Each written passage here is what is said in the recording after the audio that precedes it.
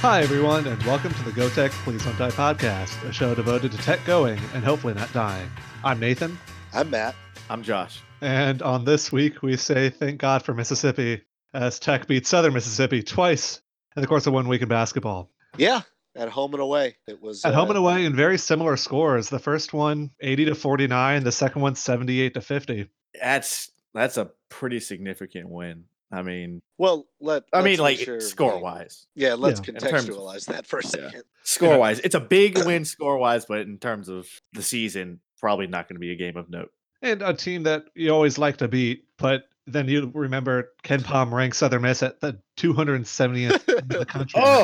Very low. So that's not the greatest. Who knew birds couldn't play basketball? I feel like they'd be better at it, but maybe the indoors throws them off. Anyway, so game one, Tech won 80-49. That seems like a pretty big difference in score there, but the game started off pretty close. Both teams struggled, and they played pretty sloppily. After the first 10 minutes, the score was 9-8 in favor of Tech. That's awful. Yeah. It wasn't that great. And Tech was fouling a lot. It just felt like a game that we were coming back from Christmas and New Year's, or this was before New Year's, but coming off of all the sluggishness that comes around, like having a break off of basketball to go see family and stuff. And both teams were experiencing it. But yeah, it just was not a very fun time for either team at the beginning. It was not. Yeah. One of the nice parts about that first half, though, is freshman Kobe Williams drew 2 of the 3 charges Southern Miss had in the first half. So you could say that Southern Miss not playing well, but also it takes someone being in the right place at the right time to be able to draw those charges.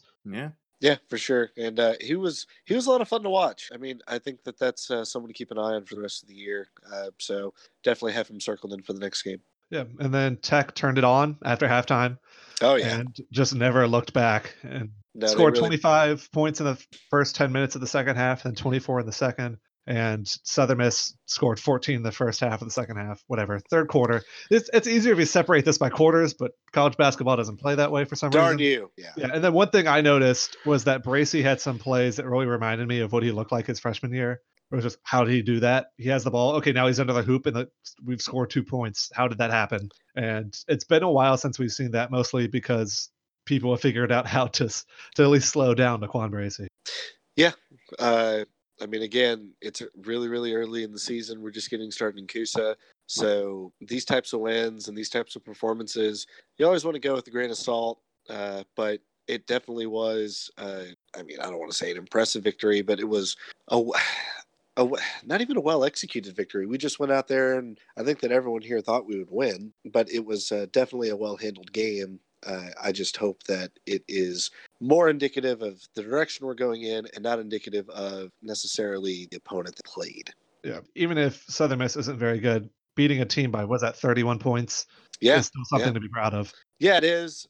Some of these numbers are pretty shocking, at least from the first game. It didn't get much better in the second game for USM, but in the first game, Tech went, their field goal percentage was 48.4%. I mean, that's not terrific, but it's definitely not bad. We compare it to to USM's field goal percentage of 34.5%. And that's not helped out. Not helped out. Their 3-point shooting, which was just like the Cleveland Browns a couple years ago, just like the 08 Lions, a whopping 0 for 16. Jeez, that's which I'm curious to know, and I didn't bother to look this up. I definitely would like to know if that is some sort of at least school record for not necessarily attempts, but just misses.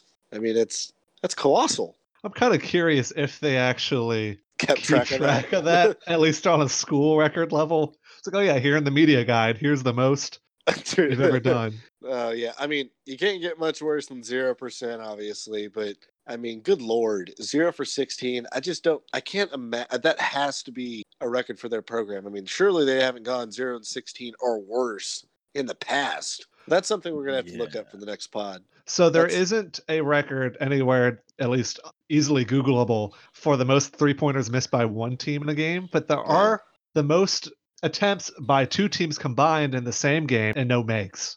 It was Canisius, Canisius, and St. Bonaventure, who combined to attempt and miss 22 3-pointers without a single hit in January of 1995. That is incredible. Wow.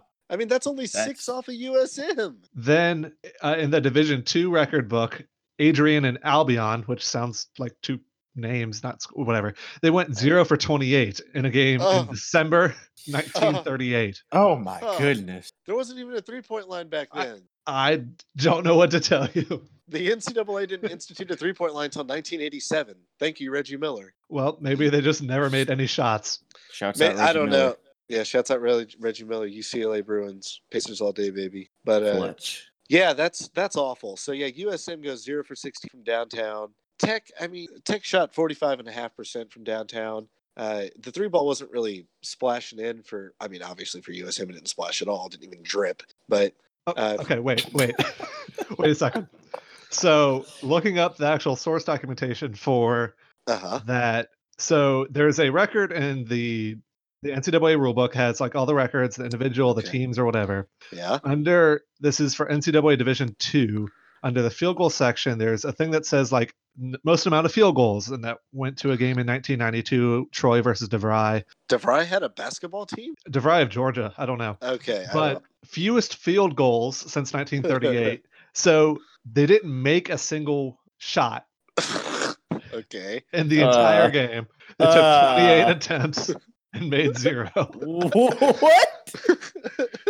What was that, like 5-year-olds versus grown men? I mean, that's awful. Gee. Well, it wasn't quite that bad for the USM team in the first game against Tech, which was last year, technically speaking. Three ball wasn't really falling for Tech all that well either. I mean, they ended up the game 10 for 22, but USM, of course, will keep poking fun at you. We'll let it go. But you did go over 16. Yikes. And then next up was, again, Southern Miss, this time back in Ruston, where Tech hasn't lost to Southern Miss in a very long time. They said the year on the broadcast. And yeah, it's been longer than I think any of us have been alive. That's impressive. Well, not to keep harping on this, but also to keep harping. When Tech played USM most recently, just several days ago, if you combine the 3-point attempts for USM over the two games, they went a whopping 2 for 30 from downtown. Yeah. Jeez, that's almost Houston Rockets level bad.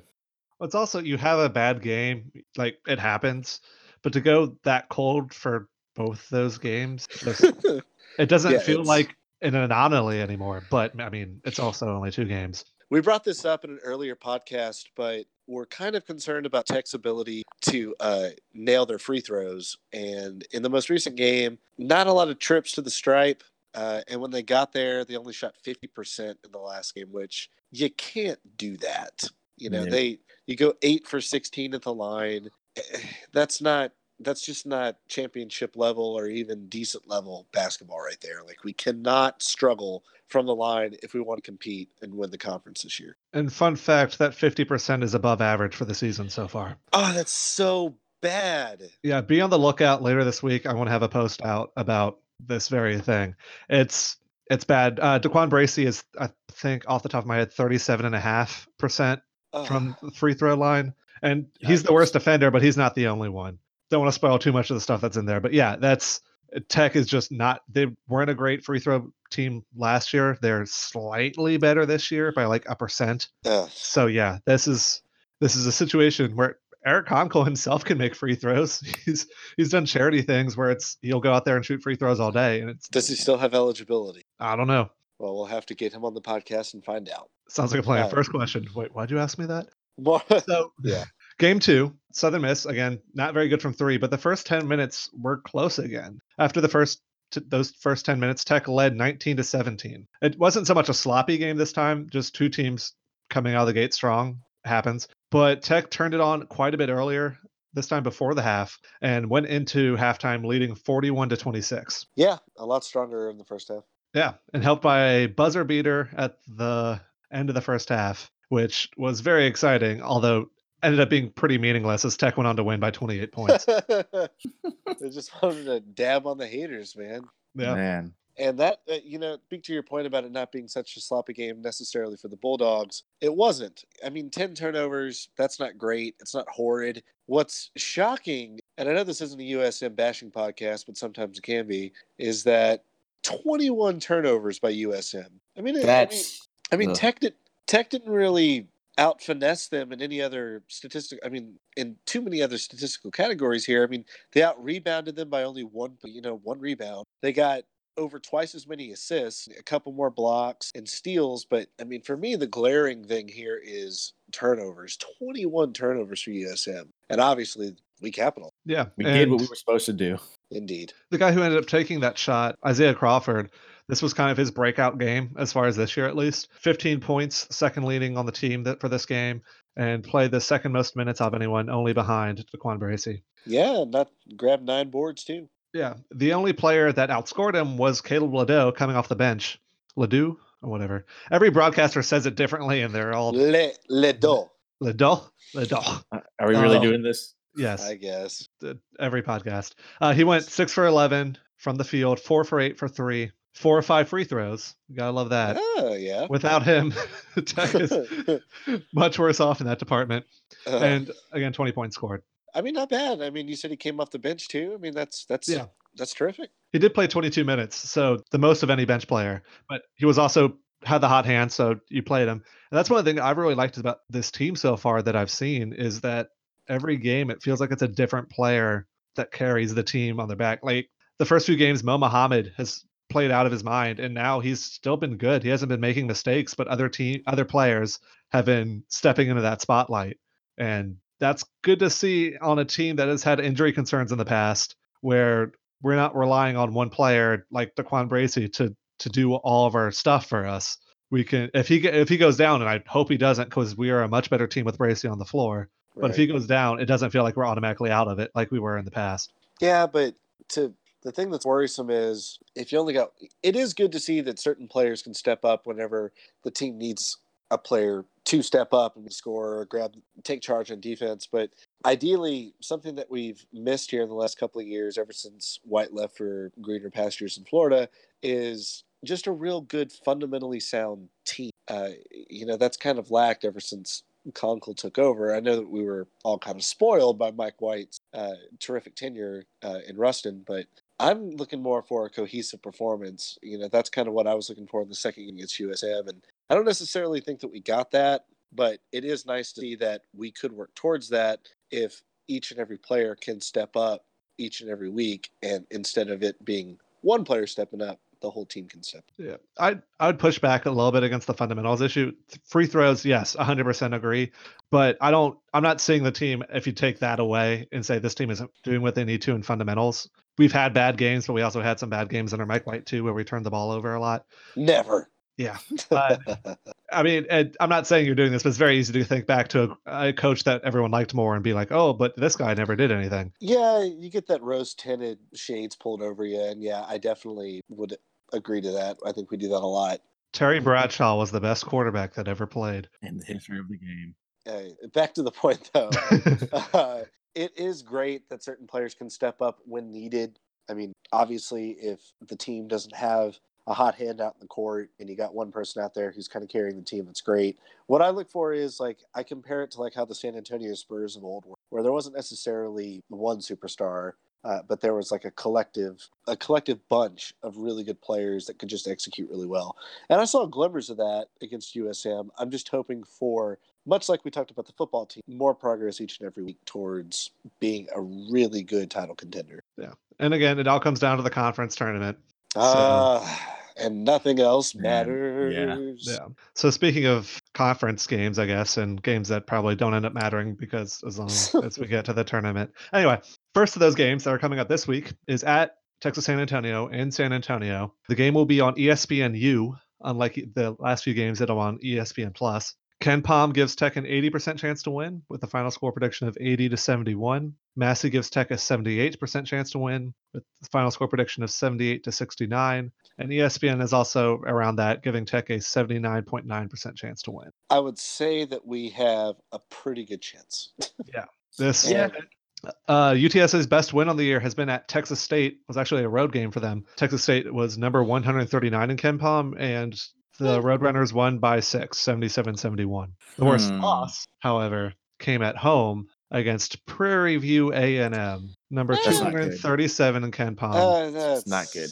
And they lost by 7. That's not good. But I thought they were supposed to be good. No, not really. But I will say that they have a very nice overall record. Is it 6-9? It is, Nathan. Okay. It is.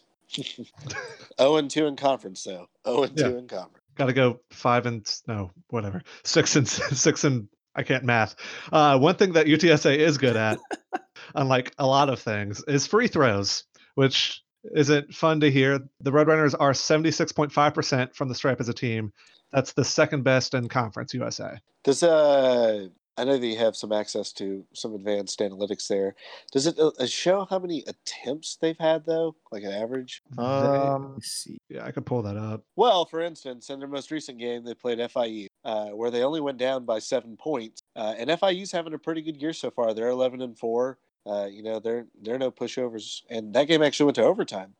So FIU's no pushover, and UTSA came out and competed. But right there for free throws, they went 13 of 17 to stripe. FIU went kind of badly for them. They went 19 of 31 from the stripe. So yeah, man, the turnovers are atrocious. 21 turnovers for UTSA. Yeah, so UTSA as a team so far this year has shot 257 free throws. That is 207th in the country. So they are below average in the number that they've taken. But that feels like enough of it's not like they've taken 10, right? That feels like enough of a sample size to say, okay, I would say so. They're making above average on free throws compared to the rest of the conference and the rest of the country. They are. It's just, against FIU, for instance, they got to the line 17 times, whereas FIU got to the line 31 times. So, Yeah, and that kind of goes into what they're bad at in general, UTSA is.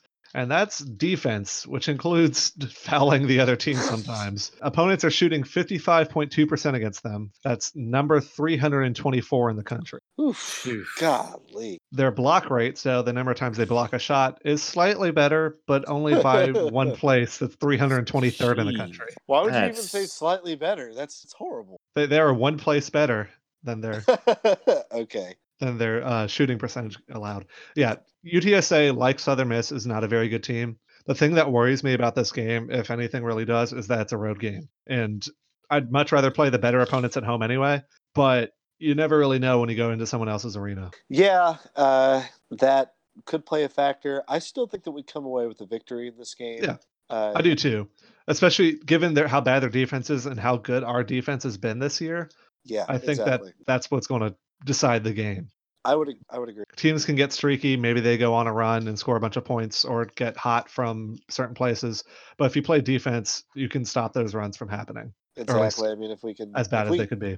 Tech plays their game, plays defense well enough to keep them off the stripe, which that is one area where they could beat us. If we, start having lapses on the defense and we start letting them get to the line a bunch and they're nailing theirs and they play their game of defense and we're getting to the line and we're not hitting ours, then you could be talking about a closer game than we expected. Yeah. Josh, what do you think? Yeah, I think, they're not playing defense at all, it looks like. And it seems like, they're hacking a lot in the paint when it gets close because their block rate's terrible and it looks like opponents shoot a lot of free throws against them. So I can't see us losing, but then again, it's basketball. Things should go anyway. Yeah, interestingly, just because we talked a lot last year about how Tech needed a big to play defense and also to control under the hoop. Right. UTSA on their roster has a 6'10" freshman and a 6'11" also freshman.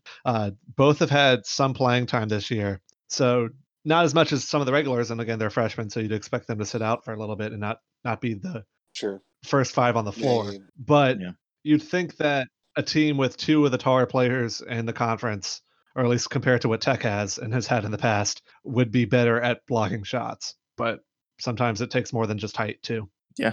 Yeah, moving on to a team that is a little bit scarier than UTSA is Texas El Paso, UTEP. And that game I was about to say be played in the Sun Bowl, but that's probably a little too big of a venue. Oh, God. For that. That game is on ESPN Plus, like most of the conference games we play. I think after UTSA, only one other game is not on ESPN Plus, and I think it's Western Kentucky. That's on CBS Sports Network. Which I have loved. Having everything on ESPN Plus. Oh, my God, yeah. Anyway. UTEP is not doing much better in the conference. 0-2, just the same as UTSA. But if you look at how they're predicted to play in this game, KenPom, Massey, and ESPN all predict wins, but while the game against UTSA, we're all favored around 79-80%. KenPom gives Tech a 60% chance, Massey a 64% chance, and ESPN a 69.9% Nice. chance. Also, lower scoring. KenPom is 67-64, and Massey is 65-61. Well, they're not playing horrendously poorly. Of note, that game is in El Paso, Yes. and UTEP is undefeated at home and totally defeated on the road. They are 8-0 in El Paso and 0-5 away. I don't know where the other couple of losses went. And 1-1 on neutral courts. Yeah, there you go. So, but 0-5 away from home. But the more daunting number here, obviously, is the fact that they are undefeated. They are the one of only 4. They are one of only 4 teams in the conference that are undefeated at home. La Tech is another one. But yeah, anytime you want to talk about a home field advantage, that's a big one. Yeah, and it helps that they've played their tougher teams on the road and their worst teams at home for the most part. Their best win on the year came at home against New Mexico State, which was number 92. That's pretty big. Yeah.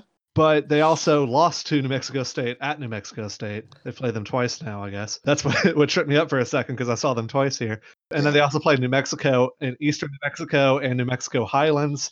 And I'm sure we're out of schools in New Mexico now, but they played all of them and only lost once, and that was the away game at New Mexico State. But yeah, they've also played teams like Arkansas Pine Bluff at home and North Carolina A&T that are in the 300s in terms of rankings. Yeah. And haven't really played any tough teams or bad teams away from their home field. But yeah, it's still pretty daunting to go in there and play a team that hasn't lost on their own court yet this year. Well, it sounds like the type of team that even though their record isn't stellar, 9-6 isn't terrible, but maybe we're dealing with a team that really isn't necessarily, their record isn't necessarily indicative of how bad or how good they are. Rather, this is a team that, much like La Tech and sometimes, is still trying to find its identity and might end up being a challenger later on. You never know. Yeah, it's way too early to start looking at record. Really, once you get midway through conference play, you start using that as a comparison.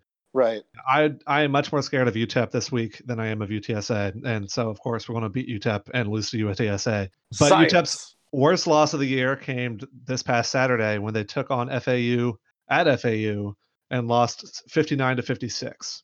FAU is 176 in KenPom. What UTEP is very good at, or at least compared to a lot of other teams, is creating turnovers. On nearly a quarter of the other team's possessions, or really 21.8%, they cause a turnover. Not bad. That's when pretty good. You have the ball 1 out of 5 times, a little better than that, you turn the ball over when you're playing UTEP. Is a scary proposition. What they're bad at is also turnovers, but on the other side of the ball.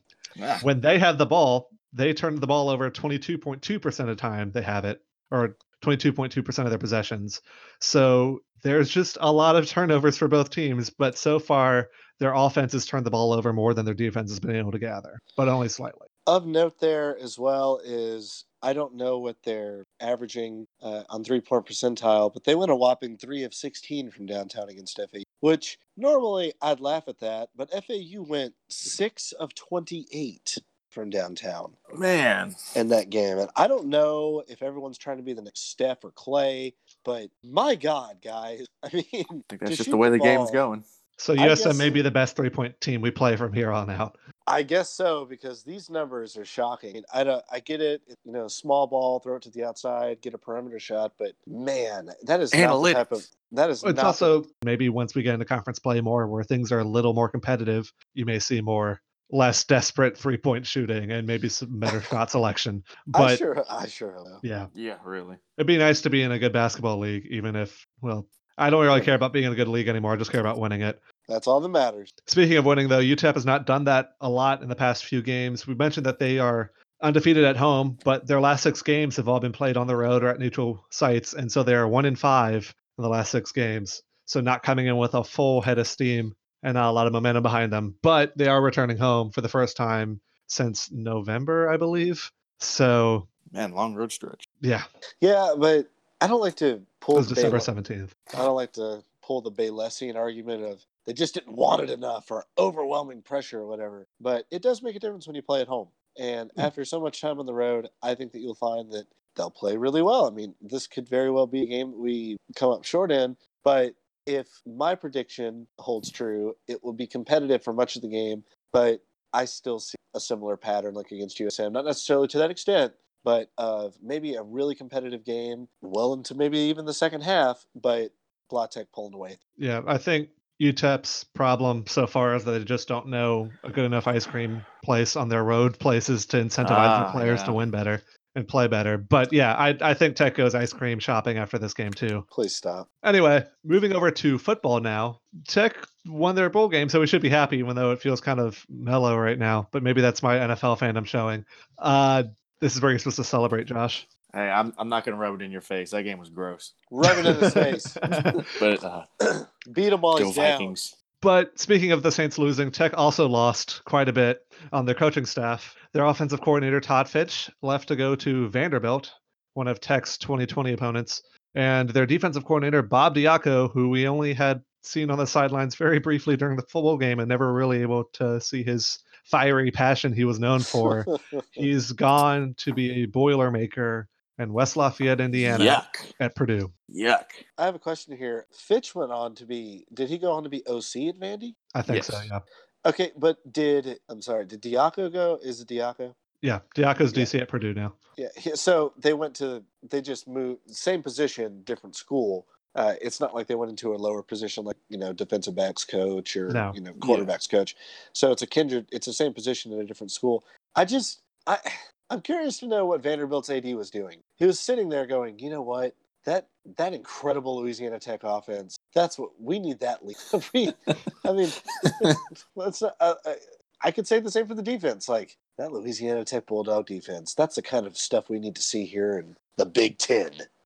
I mean, I don't get it, guys. I mean, Purdue and Vandy aren't exactly what we considered are even mid-level P5 programs, but I don't understand the hires. But Yeah, and so let me get, you don't understand them Yes. taking someone from Tech, or you don't understand the Tech coach leaving to go to those programs? I'm not trying to disparage the quality of our program. Please, Skip, don't kill me. But I am saying that I don't think that the body of work is there to validate the hiring. All right, yeah, was hoping you would say that so I can push back against it. Yes. So look at offensively, and these are traditional stats, but whatever. Tech, on average over the season, averaged 440.8 yards per game. That's 29th best in the country. That's including P5 schools and everywhere else. With losing your starting quarterback for 2 games, yada, yada, yada, we heard all the excuses, but that's good enough to get eyes.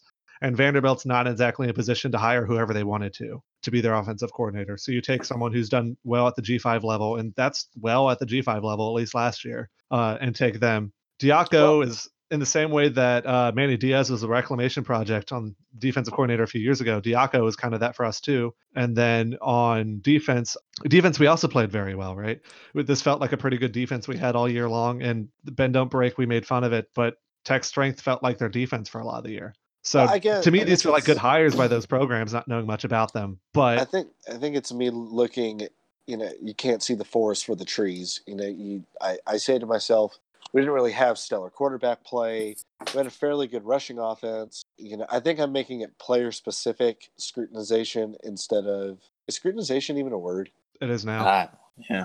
I think that I'm scrutinizing the players more so than I am the body of work. And given the numbers that you just gave me, I mean, yeah, you're right. You could definitely make a case that it is an excellent. But to move on from that, I don't want to feel, segueing into our next topic here, that whoever Skip hires or whomever the AD hires, whoever's in charge of it, I don't want to look back next year and say to myself, wow, we made the mistake of promoting or hiring a bad coordinator to replace those guys. And, we promoted Sloan up into OC, I think you said earlier, Nathan. Yep. Yeah, Joe Sloan is now the offensive coordinator and quarterbacks coach. He was the inside receivers coach this past year. Darn you, Drew McKevin. But I will say, though, that I don't think there are any rumblings out there right now for any potential promoting from within or even candidates for the DC position yet. Yeah, I haven't heard anything, but that doesn't mean that isn't going on. Sure, yeah, and you're probably right. I always joke about this in our group chat that Skip's got that Rolodex filled with people. He's always able to find somebody to come to Ruston to work with him. So I don't know nearly enough about potential candidates to say who I would like to have in that role. Charlie Strong. I mean, if Skip wants to pull that old number of disgraced P5 head coach and reestablish himself as a coordinator thing with like, sure, I'm all for it. But more realistically, I don't know what the candidates we're looking at for that coordinator position. But I just hope next year we can say to ourselves, that was a really good hire. Yep. Yeah.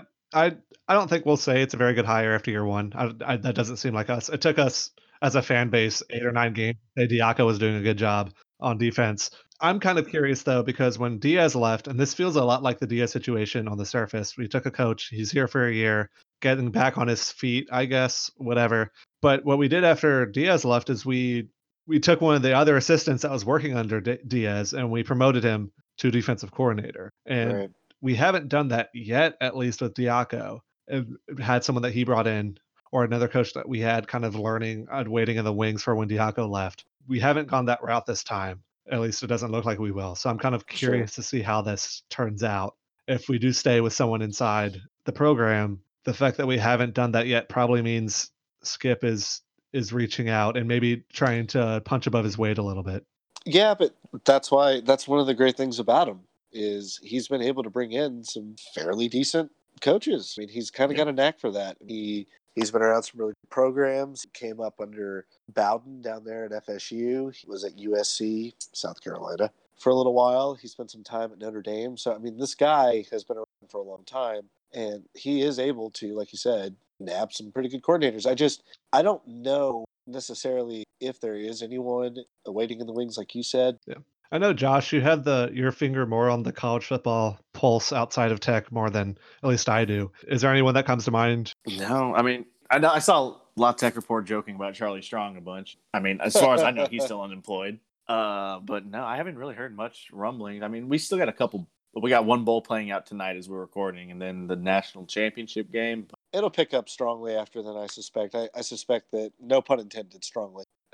Someone needs to make a post about defense. Josh, there's a job for you. Make a post about potential defensive coordinator. Oh, okay. Yeah, let me just add that to the list. Yeah, I've got one more for you because after losing on Wildcard Weekend, Bill Belichick may be out of job soon. Speaking of the NFL, this week's Kusa Tweet of the Week isn't really so much Conference USA related as it is Boston Scott related. Ew. Boston Scott. And the touchdown dance he had after scoring on the Giants. It's excellent. I did not realize Boston Scott was that great at dancer. Really? I should have I feel known. like this has been known. Yeah. He's quite gifted. Man has In the talent. same way that the entire football world is now learning about him, I'm still finding new ways to appreciate Boston Scott. Yeah, he's a good player. We miss you, Boston. Yeah. Not the city. Dance on, you little man, you. Well, that about wraps it up for this episode. Of Boston the Scott could kill me. Like, are you saying you want him to, or I don't know. Flip a coin. This is getting okay? weird, Josh. It came up heads. What does that mean? See you guys later. Well, that about wraps it up for Josh's life and our episode of the Go Tech Please and Die podcast. As always, you can follow us on Twitter at GOTECHPLSDNTDIE, or check out our blog for more posts. Like there'll be another one up this week about free throws. That's at gtpdd.dog. And until next time, I'm Nathan. I'm Matt. I'm Charlie Strong. Ew. And Go Tech. Please. Please don't die. Don't die.